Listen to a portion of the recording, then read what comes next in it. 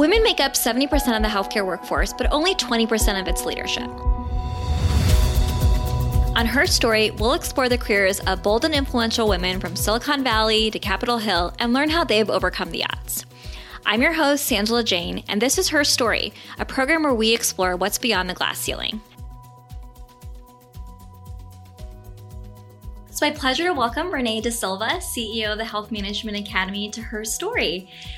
Renee, it's so wonderful to have you with us today. Thanks for spending some time. Happy to be here. Good to be back with you again. I should preface for our audience that you either have the fortune or misfortune of spending time with me today because we have a long history. So for our audience's benefit, Renee is a former boss of mine and mentor and sponsor of mine. So really looking forward to spending some time talking about your story. And I can just say that I've learned a lot of lessons from you about leadership and management along the way. So really grateful for what you bring to the table. Thank you. I consider it to be a good fortune. So I look forward to the time. So for those in our audience who may be less familiar with the Health Management Academy, could you just share a little bit about what the mission of the Academy is? So the mission is really guided by a single principle, which is member at the center. And the way that comes to life for us is through the power of peer networks. We believe that when you have the right people around the table, you can drive conversations and insights that really can drive the industry forward. And that's the mission of the Academy.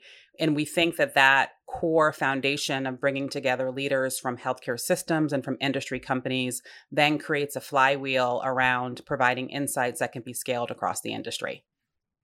And so your background then is really unique, from studying public administration to leading sales and marketing for really the country and I guess global leader in healthcare research and consulting to now leading the Health Management Academy. Do you consider your foray into leadership, to be healthcare leadership specifically, to be accidental or intentional? It's a great question. So I probably a few months ago would have said a bit accidental path, but I was reminded recently, I had a high school friend whose mom digitized our 3 years of our high school experience, and she uploaded a YouTube link, and that really captured that. And what I noted about myself, which I didn't really remember now many, many years later, is I naturally gravitated to moments to be in front of my class, to find ways to lead. And so I do think that core principle was in my DNA. And then my first job and my job throughout all of high school was working at Rhode Island Hospital. Now, this was in the main kitchen, serving food to patients. But I do remember then being struck by what a great job it was. At that time, I felt like I made a lot of money for a 16-year-old and just being struck by the operational 24/7 drumbeat of hospitals. So I think in hindsight, it was probably more intentional than I truly appreciated. I didn't know that. So one of your first jobs was actually in a hospital. It's fun to see that come full circle. Yes. So what was life growing up in Rhode Island, and how do you think that shaped your career ambitions at that time when you were high school, but even earlier than that? So Rhode Island, smallest state in the nation, very tight community. How that plays out when you're growing up, and especially with my dad, who was a UPS truck driver, so quite literally trafficked across the entire state, is I felt like everywhere I went, I was being watched and somebody knew me. And so I do think that sort of does shape a really tight-knit community, feeling like you've got people rooting for you along the way. I also went to a small Catholic school from kindergarten through 12th grade. I think that was pretty fundamental in sort of how I was raised. So I think it was this very small, uber connected community where I always felt like whether I liked it or not, there was always somebody around watching and aware of me and my family. So then you went off to Syracuse, studied public administration. After graduating, what were you wanting to do? The university did a great job bringing employers to us. And so I landed at Accenture, and I landed that role well before I'd graduated. And what I was struck by at the time was this notion of a large company that invested significantly in teaching and training maybe people who were good thinkers, but really didn't have much technical acumen at the time. And I loved process. I loved figuring out puzzle pieces and how they came together. And so my first job at Accenture was, and this is before they could even bill me to the client because I really didn't have much by way of skill set, was just mapping process flows for a large consumer products company and just seeing how all that fit together. And so I loved the nature of that work. And I do think I still draw on that in terms of how do you think thematically and really figure out how to bring things to life. And that served me really well. I ended up becoming more technical than I had imagined, and I was spending a lot of time in heads down roles. And I'm pretty extroverted. I get energy from being in front of people and talking to people. And so I randomly on a whim said, I need a new job. Let me try sales, because I felt like in my 22-year-old head at the time, that was a good example of places where you'd have to spend a lot of time talking to people. And so I quite randomly settled at a company called the Advisory Board. And that was my sort of first commercial role. And I spent then 18 years at that same company in largely different roles. But that's sort of how I landed in healthcare as a chosen career path and profession. So at that point, when you were thinking about the different roles, was it more about the function or was it about this desire to go in healthcare? I'm sure there's probably elements of both, but how were you thinking about that? I think at the time it was two forces. One was just the function of trying something that was a bit scary, like leaning into something that I felt like I was not prepared for. And the nature, I don't think I would have taken a sales role in any function, but the job that I had in my very maybe early to mid 20s was meeting hospital executives across the country, sharing with them our broad portfolio and trying to engage with them. And if you think about then, it was less consolidation than there is now in the industry, but it was a very much a masterclass in learning healthcare from the lens of individual providers in local markets. I met with providers from Texas to Maryland, so very different geographies.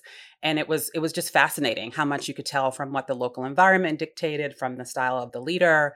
And so I think, and then just the mission, like the mission that really motivated the work. So I think it was those two factors that led me to stay committed to a healthcare career path. And then I had the good fortune of landing with a company that invested behind my growth. And so I grew as it grew. And I think that afforded me opportunities that I would have otherwise missed. As part of that, I mean, you're too humble to say this, but you are by far the finest sales and marketing talent out there. I mean, I've learned a lot of skills from you along the way. You rose up the ranks at the Advisory Board and, had a phenomenal career there. And I know that a little over 15 years you spent there. You've had your pick of the choosing of different roles along the way, but what's rare in today's society is you almost don't hear of people staying at one organization for more than a handful of years. And so I'm curious, how did you think about why you decided to stay there for as long as you did, and then when it was time to ultimately leave? Yes, it's a good question. So sales for me is really a platform for growth. And I talk a lot about that with our team here today. I don't want to sell unless it brings impact to an organization, in terms of the member or the client, but it also creates opportunities for internal talent. And so I think I stayed that long because there was always an emphasis on growth as a platform in terms of career trajectory and impact on the industry. And so it felt back to mission. It felt very mission focused. And then I will say I landed there very young in my career. So that part of it just may have been you end up, they say, Gallup says, what's the number one predictor of somebody staying in their company? It's, do they have a best friend at work? And I had several of them. I had several people who to this day, I meet with monthly for our women's supper club. And so I think it was a combination of the work, the people that I considered to be friends. And then I had managers who always gave me more than I could handle. So I didn't get bored. And I think that's a really good combination for spending 15 plus years in any one place. So then after that, you decided to go on to EAB. What prompted that decision?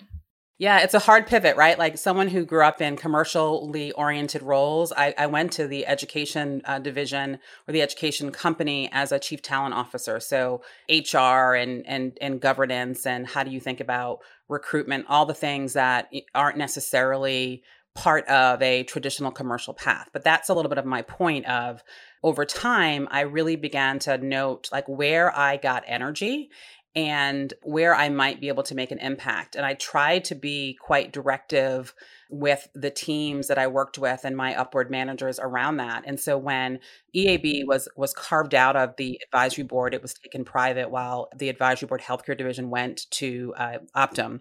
And so it was this really interesting opportunity to build a company a little bit from scratch because you had to stand it up as an independent fully functioning, high performing unit, and in a function that I had dabbled in through a broader commercially oriented path, but I wouldn't say I have a traditional HR.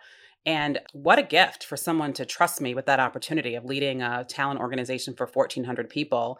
And it just was work that I really love. If you would have caught me even 3.5 years ago, I would have told you I would have been doing that work even today, but life happens and you end up making other changes. Right. Well, I know you were just getting started at EAB and really enjoying that when you were approached to come on as president and CEO of the Academy. Tell us a little bit about that decision-making process and, how you reconcile that. So it's funny, when I first received the call from the executive search firm, I said, thank you, but I'm really happy doing what I'm doing, and it's just not a good time. And I hung up that phone call. And in the back of my mind, I sort of thought to myself, gosh, like, why would I not explore CEO role? How many times does a CEO role cross your desk? And what was my real reason for not being willing to explore that? Was it that I just was so loving what I was doing? Was there some fear? Was there some imposter syndrome perhaps underpinning my desire to just not even look at it? And so I sat with that, chewed on that for a few days. She called me back and said, Renee, can you at least take a single phone call? And so I took the phone call. And then after that call, I was like, man, I now know that I really want this to happen. And there was something unique to the Academy opportunity that I felt like I was uniquely suited for. I had spent all of my career in healthcare at a membership-based organization. I knew the market really well. I had a perspective on convening and eventually growing more insights out of that. And so I felt like, if not this opportunity, what would prompt me to move? And I think I would have been really disappointed in myself if I didn't take a little bit of a leap of faith and try something that felt like I was ill prepared for in some ways. But hindsight being 2020, it was really one of the best decisions that I've made.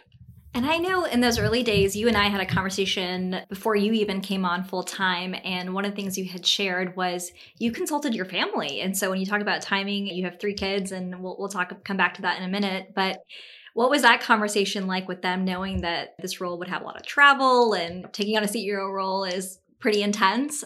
What was the inside baseball conversation? Yeah, I spent a lot of time dwelling on that because I guess at the time my kids were like tweens, which a lot of times you feel like when you're raising kids that the early toddler years are the hardest to miss. In some ways, I feel like the stakes get a lot higher as they get older. And so I was fully aware that if I made this decision, I would have to lean all the way in, and that would require a different level of energy and focus and rigor than my current role did. Not that I wasn't working hard, but it's just a different energy. So my husband was number one, yes, you should absolutely do it. And so I think if he had any reservations, that would have made it hard, because he does, like, in the spirit of one of the best decisions you can make is to pick the right partner. He is all in on my career path, and I would not have been able to make it happen if he was not willing to do the day-to-day stuff that sometimes I just don't get to. I have an adult daughter who was at the time in her early mid-20s, and she was so proud of even the opportunity. And that helped, feeling like you had a cheerleader there, like saying, Mom, why would you not do that? That's really cool. And then my son, who was maybe 9 at the time, didn't really care. And then my middle daughter, she also thought that it would be something that I should absolutely consider. So full support of the family. And that did make a big difference in terms of just knowing what it would take, and still continues to take, to just continue to stay active and really engaged in the work that's fascinating, but there's a lot that needs to get done. Absolutely. And so going into the role, before you even started, take us back to, at that time, what was Renee thinking about, this is what I want to achieve as CEO? So interestingly, as I got to know the organization from the lens of the founders and the folks that were there, the employees, even members that I knew in a different context, interestingly, my first thought was, first, do no harm.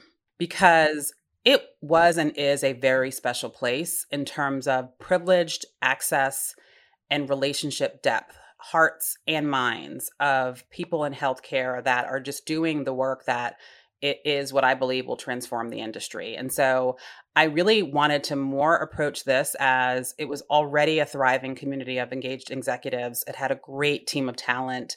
It had a membership base that really loved the Academy. And first thing I was like, Renee, just don't mess it up. Like, go in and listen and learn, and then come up with a series of observations. And so that's really what I did for probably the first 12 months of my role. And I think that I would hope to think that has served well.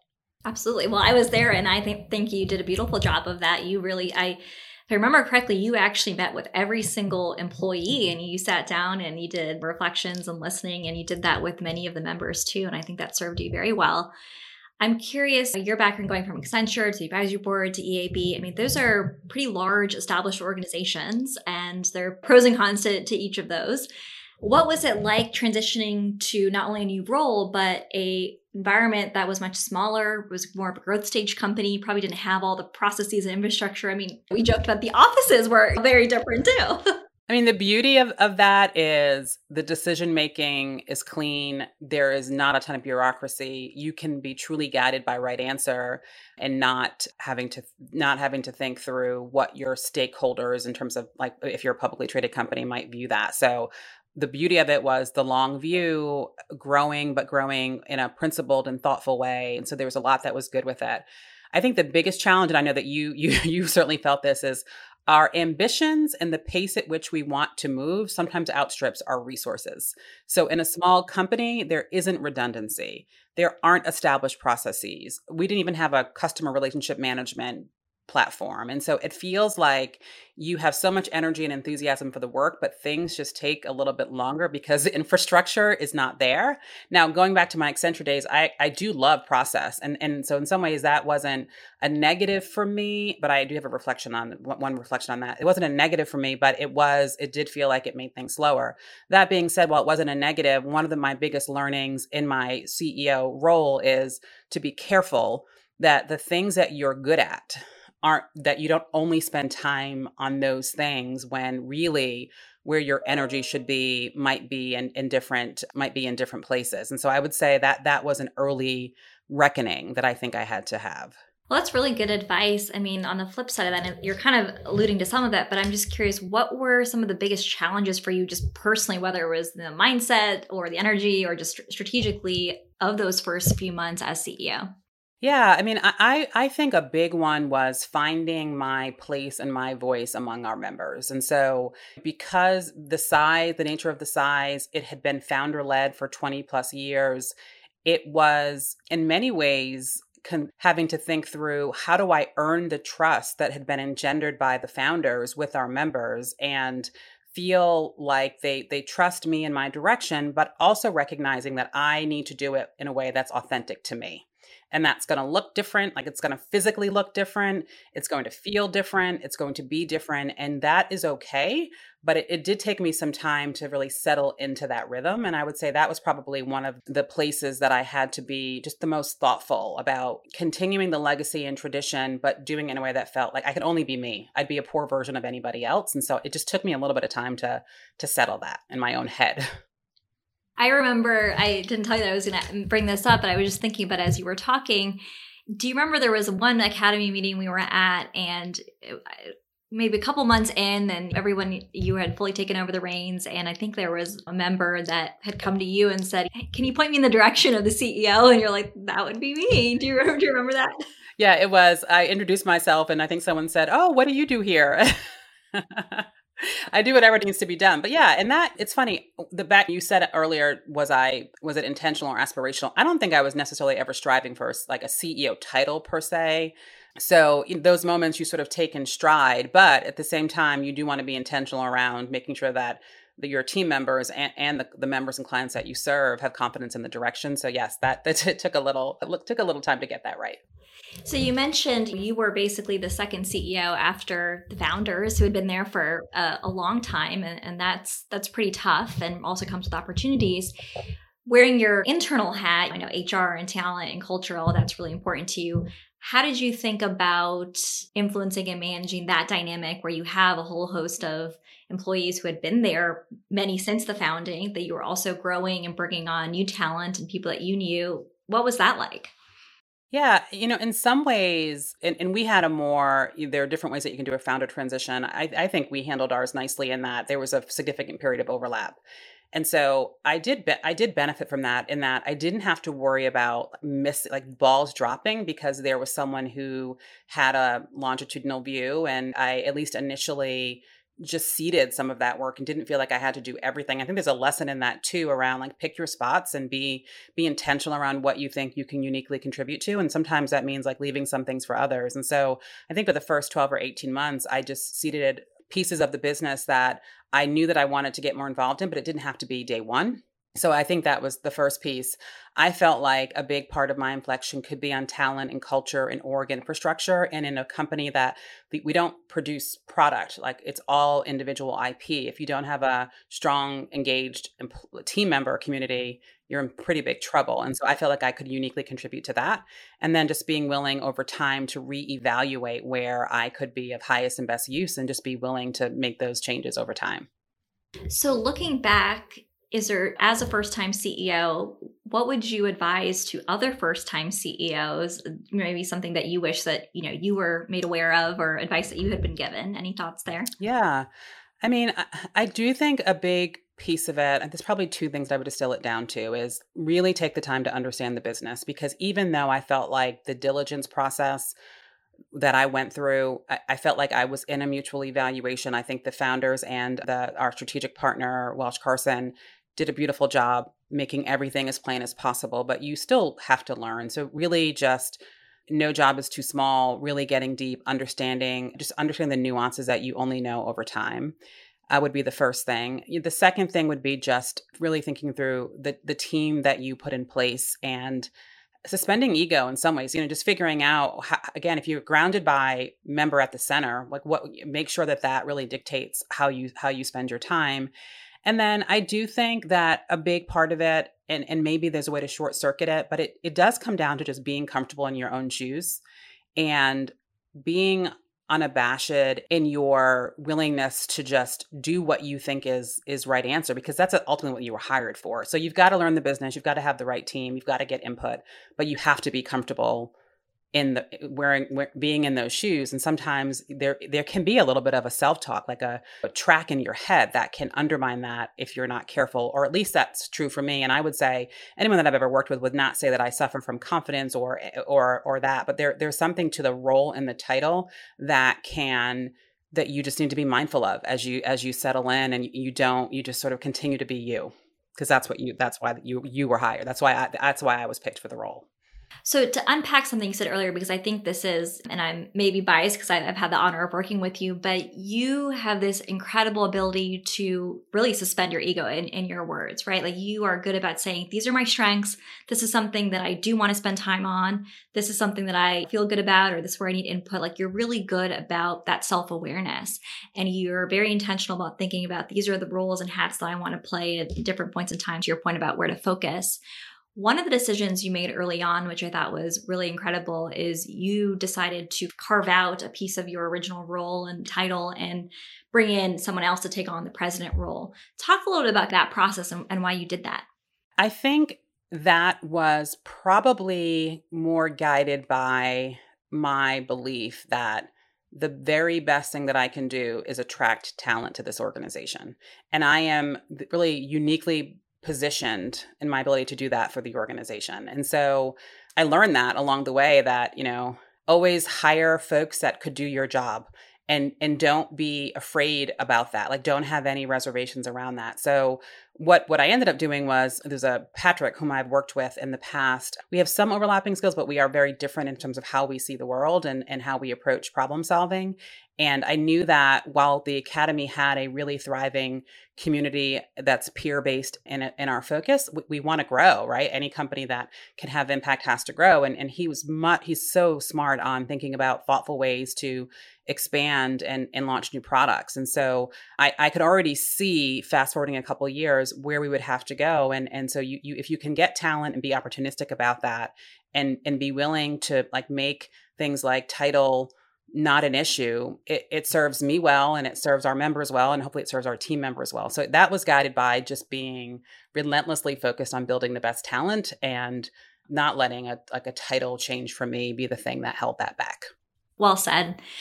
So you just celebrated your 3-year anniversary as CEO. Congratulations. I'm curious, you've been talking a lot about trying new things, learning as you go. I'm sure the things that you were thinking about in those early months and years are different than what they are today. Talk a little about the evolution of where you're spending your time today versus those early days, and maybe what's something that's kind of your new learning curve today. This has been a big transition for me. So, well, let's back up a little bit. So, about 18 months into my tenure for a company that does 65 live events a year, it's often how people know us and where the affection comes from. COVID happens and we have to completely halt that part of our business, which is a major driver for us. And so I feel like my where that sort of transitioned me in terms of time spent was around pivoting and figuring out how do we continue to serve members well in a different and kind way. And so what I've seen happen to my role over time, and I don't know that I anticipated this when I took this position, was I am far more externally facing and outwardly focused than I am internal. And that, again, I love chief talent officer background. I would be very happy if I never left this building and just did the work on the team. But the role that I can uniquely play is with our members and being out front and leading a lot of our content development with our CEOs and trustees in particular. And that is the core foundation. And so that is where I have for the last 18 months been really focused. And that did take back to this. I've heard our member CEOs talk about this a lot. There is the trap of just, reinforcing where you get your energy from and continuing to spend time on it and maybe underdeveloping other skills. And so I really worked on content stewardship, being the voice at our senior executive table with our members, and I'm like, oh, I'm actually pretty good at this, and I like it too. Which if you'd have asked me that 18 months ago, I would not have been so sure. So that I would say would be the biggest shift for me in terms of time spent, and one that I didn't anticipate, but one that I'm really enjoying. And that we have a great team, and so in terms of operations and managing pipelines and running new product evaluations, I spend less time on that, which is fine by me. Well, I think underlying a lot of that too is this approach you have that you're willing to try different things and embrace new kind of things that might be uncomfortable to start. And I think you're doing a beautiful job at that. And during COVID, you also started hosting a podcast too. So you're doing a lot of fun new initiatives. I did. I will say though, I prefer being on this side of the mic. So. Well, you're very versatile. You can play both host and guest. There's a lot I want to dig into on the code front because I think it really is worth highlighting that the core product, so to speak, of the Academy really was that convening. And we might have to have you back for a part 2 to unpack that more. But just for our audience's benefit, I think just noting that how you have rallied the team internally and innovated and figured out ways to do hybrid models and a bunch of different ways to learn and provide content basically to the industry at this time of crisis was no easy feat. So kudos to you on managing through that. So maybe shifting gears a little bit, you see this all day, every day, and think a lot about this and working with member CEOs. It's no secret that very few women, particularly women of color, are in CEO type roles. I'm sure you have numerous stories on this in terms of how some of your experiences have been different because of the fact that you are a woman of color. But I'm curious, playing the CEO hat, how have you encountered receptivity towards you because of your gender and race, and how has that come into play? Yeah, it's an interesting journey. So my reflection on it would be that I am always aware that even today, most of the time, maybe not the only, but I'm one of few women in the room, and I'm often the only person of color. And I guess my choice on that is I can let that drive a narrative in my head, or I can use my lived experience to try to use my voice and platform to move conversations around it. And I would say back to your, how has my time shifted and changed over the years? I think there was probably a point in time where you are so heads down trying to focus on your own career that maybe you're not doing enough to really be a voice and really drive conversations. And I've tried to push myself on this through some of the writing that I've done, some of my own storytelling around my own family's encounters around, in this case, it was my brother's death at the hands of a police officer. This was on the heels of George Floyd. I've tried to talk about that we need to do more as individuals to not be colorblind, but really be more aware of how somebody's lived experience impacts how the world sees them and maybe sometimes how they see themselves. And so I think to those of us who, for whatever it means to make it, but if you're now in the room and you're now at the table, how am I creating more space for others at that same table? And so that's sort of where my current thinking is on it. And I think maybe over time, I have been more comfortable leading from the front on that. And that to me feels like I'm pretty proud of the ability for me through my own personal voice and platform, but also just some of the things that the Academy is doing to really drive that forward. Right. I think you have just been a phenomenal, lead by example in that and elevating your voice to draw awareness to a lot of those issues. So thank you for doing that. It's interesting. You were actually the first person to teach me about the difference between mentorship and sponsorship. And I'm interested in what those roles have played in your journey and what type of feedback you've gotten along the way to prepare you for what you do today. Yes. And so I would say I was fortunate to land under a manager middle of my career that really played both. So what he did for me was two things. And if you find yourself with a manager who's not doing these things for you, it could be career limiting. I tell friends in my circle this all the time. So he did two things for me. One was he helped me to see my gifts that were not always plain to me. And he would note things that I did that just might be reflective, like part of my own reflex, not reflective, but part of my own reflex that didn't know that was anything special. So he allowed me to understand how I contributed in a way that was really helpful to an organization. That could be a little bit of a sort of a power alley in terms of other places that I could go. So that was the first thing he did. We also had this culture, and it was one of the cultural tenets was run to criticism. And so how that played out was when your work product or how you did in a meeting was about to get totally torched, they would say, in the spirit of running to criticism, let me give you some feedback on how that presentation went. And he was also ruthless about doing that for me, like really telling me what my blind spots were. And I do think, to your question on mentorship and sponsorship, I think part of the issue sometimes can be that for whatever reason, women do not get enough feedback on both the gifts and the, hey, here's something that may or may not be true, but here's how people are receiving you or perceiving you, and things that are going to be rate limiting if you don't work on it. And Adam did both of those things for me with empathy, and he's very funny. And so he did it with a lot of humor too. And so I would say that he comes to mind as the best example of that. And then there were others along the way, but when I really needed it, he did both for me. And I thank him to this day, because I think I probably would have gotten in my own way without that. Well, as you would say, feedback is a gift, and I couldn't agree more. So with that, to your point on running to criticism, what's been one of the most difficult pieces of feedback you've gotten, and how did you overcome it?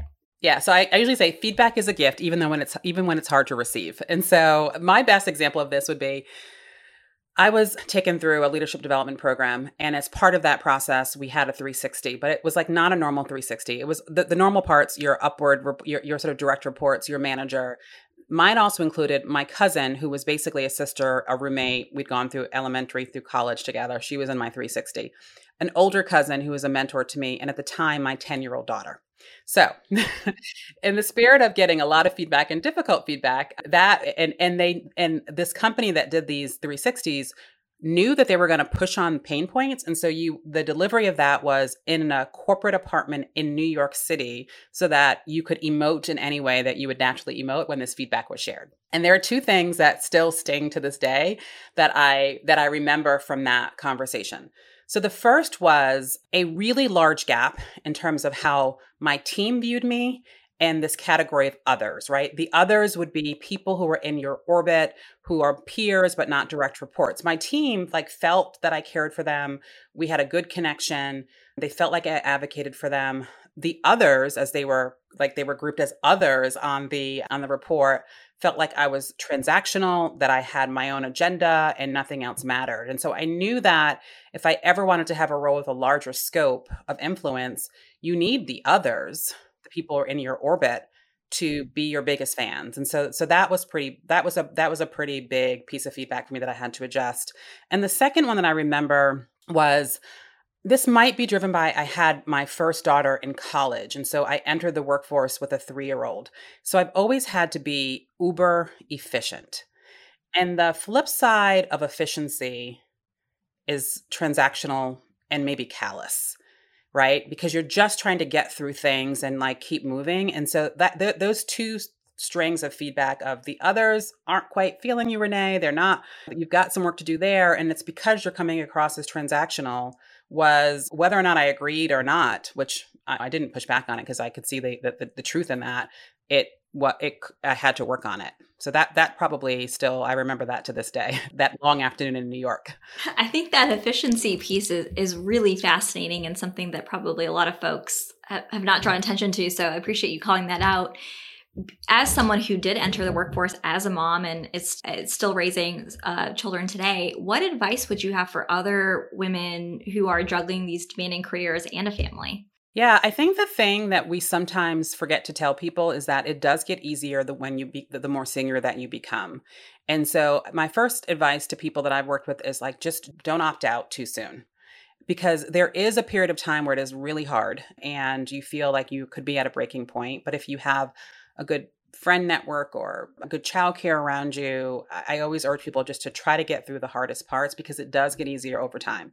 It gets easier over time in part because you learn how to really pick your spots and to find a way to get things done and to still have the type of family life that you want to have. And then the more senior you get, as you have greater earning potential, you can also outsource things. Like, I don't think we talk about this enough as busy professionals. Like, you don't have to do all the things, right? You can find ways to get things done that are good for your time. So I think it's just this, don't opt out too soon. It does get easier. And I do think the more meaning you find in your work, the more you can balance, and maybe balance is like a bad word in my mind because I don't know that I have balance. There's no such thing.